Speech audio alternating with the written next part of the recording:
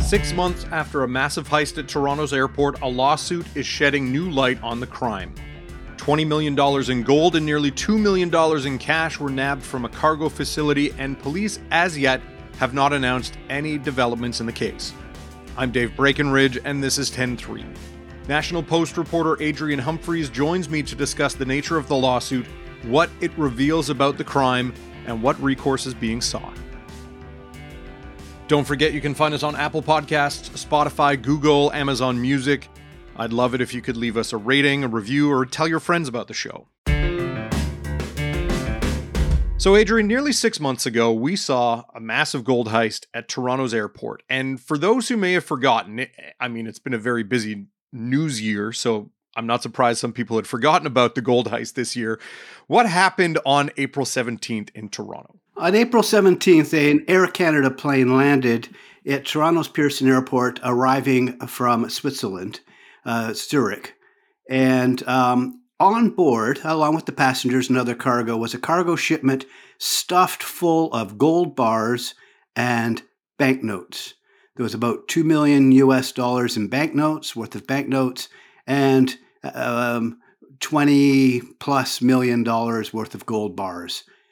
And then it went missing. No one knows exactly at the time. They just said it's been stolen. They called it a heist. But it was quite clear that there was, it was not a strong arm robbery. There wasn't balaclavas and ski masks and guns. There was no hostage takings or shootouts or threats. It was clearly taken by subterfuge or an inside job or something of that nature.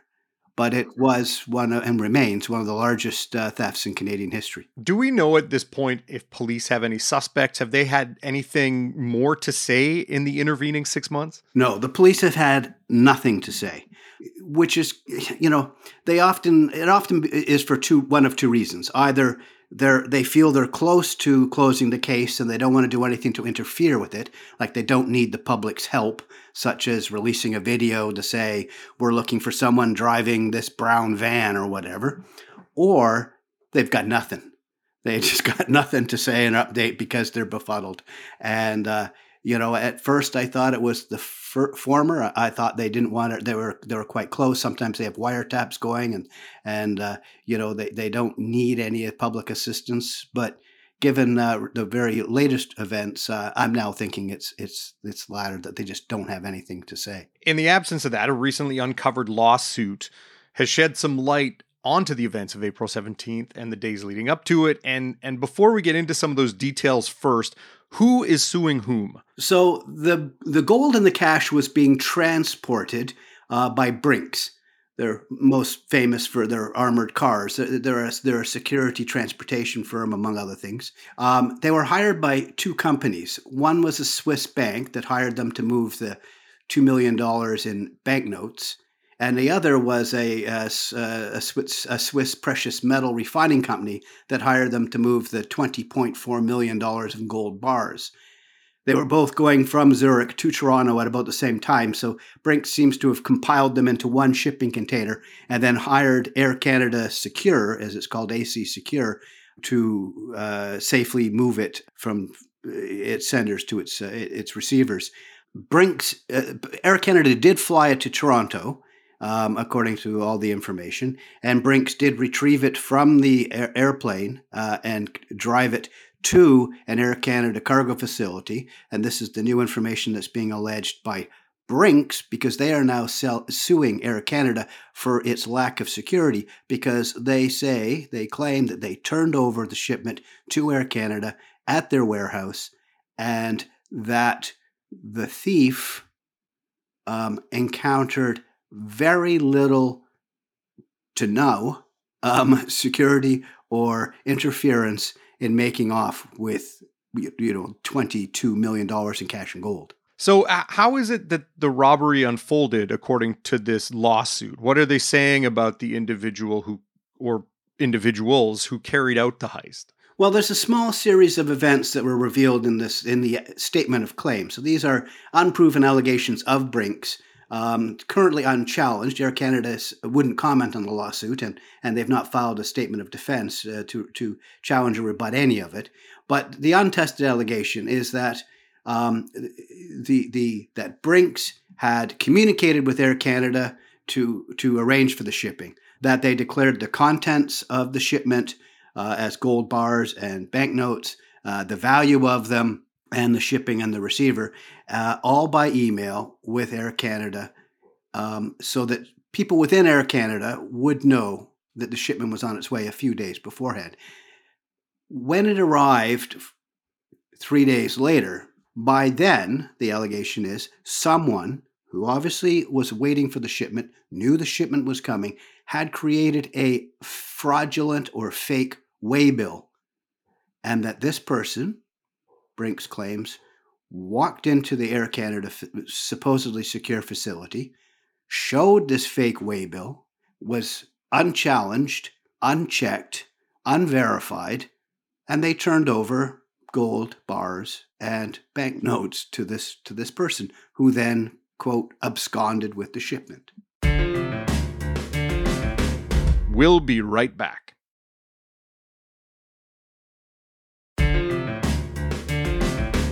You'd think that airport security would be, more secure. Were there challenges there that made this robbery easier to carry out? Were there changes going on at the Air Canada secure facility? Was there any other issues at play according to the Brinks lawsuit? Well, there is some mention that Air Canada Secure, AC Secure, was sort of upgrading, enhancing, and new improved processes before this. Whether that had been done or played a part in this, we just don't know yet. But according to the Brinks lawsuit claims, I mean, it's unbelievably severe against Air Canada, referring to it as reckless in its operation and failing to adequately secure the cargo in any way. They say that this person was that they accepted the fraudulent waybill from this unidentified individual without verifying its authenticity, without verifying the identity of the individual. They also, there's a reference to lack of video surveillance, which may have explained why the Peel Regional Police, who are investigating this, haven't released any video for people to offer any tips on. They say there was no security protocols or features in place at all to monitor, restrict, or regulate unidentified people from accessing the facility. And this is a facility that's incredibly busy. It takes everything from people shipping their cars, their household contents, anything that sort of really gets shipped by air and isn't. This is where people can go to collect personal items, where large companies go, Amazon, big shipping firms, Brinks, all of these sorts of items and services go through this warehouse. Now, the warehouse is on the periphery of airport property. So there's a secure door, from the runway area that, normal people can't get in without clearance. But there's also a public-facing side, sort of the other side of the fence sort of thing, where you or I could go to collect a shipment that we're expecting. So it is that sort of netherworld between the sort of the red zone and the green zone. Part of which is, you would think is very secure for security and safety to prevent terrorism and so forth, as well as any sort of theft or drug trafficking that goes on. And then this public-facing access point. And clearly, if the allegations in this lawsuit are correct, there was no or not adequate barrier or protocols between where the red zone and the green zone meet. And what damages is Brinks seeking in this lawsuit? Well, they certainly want the $20.4 million of value of the gold, and they want the $1,945,000 worth of banknotes, because as part of the Brink services, part of the appeal of their service, not only is their long-standing expertise in sort of secure transit, and it's sort of a household name, they also guarantee the loads they transport. So if they lose your load, they're going to make you good for the value lost. And now it's up to Brinks to try and recover its losses from who they feel or they allege is the party at fault here, and that would be Air Canada. So they want that. They also ask for, like they always do in lawsuits, other damages, aggravating damages, the costs of the proceedings, and so forth. So, I mean, there's a fair amount of money here at stake. Yeah. Now, you mentioned earlier that in cases like this, the police may not release information, but because they don't want to damage the integrity of the case. A lawsuit like this, releasing a whole bunch of information in a statement of claim, I could see the police being wary about a lawsuit like this going forward. Did Peel Regional Police offer any comment on the lawsuit or the specifics of the statement of claim, or are they staying pretty mum on this? Oh, they're staying completely quiet. I spoke to them, and they confirm it's a very active, ongoing investigation, in their words, and they only will release information, they say, when it will not interfere with the investigation's integrity. So they're releasing no further information. They've not rebutted the information in any way, but it's not necessarily their role to do that. I think Peel Police, all things considered, would probably prefer that the lawsuit didn't proceed, but that's just the nature of our open court system, the beauty of a democracy. Very true. I know that Air Canada hasn't commented on the lawsuit, hasn't filed a statement of claim. I'm curious, is there a time frame in which they have to respond to this lawsuit? And then further, do we know if in the last 6 months, if AC Secure has made any changes to its security procedures to potentially prevent another robbery of any nature from happening?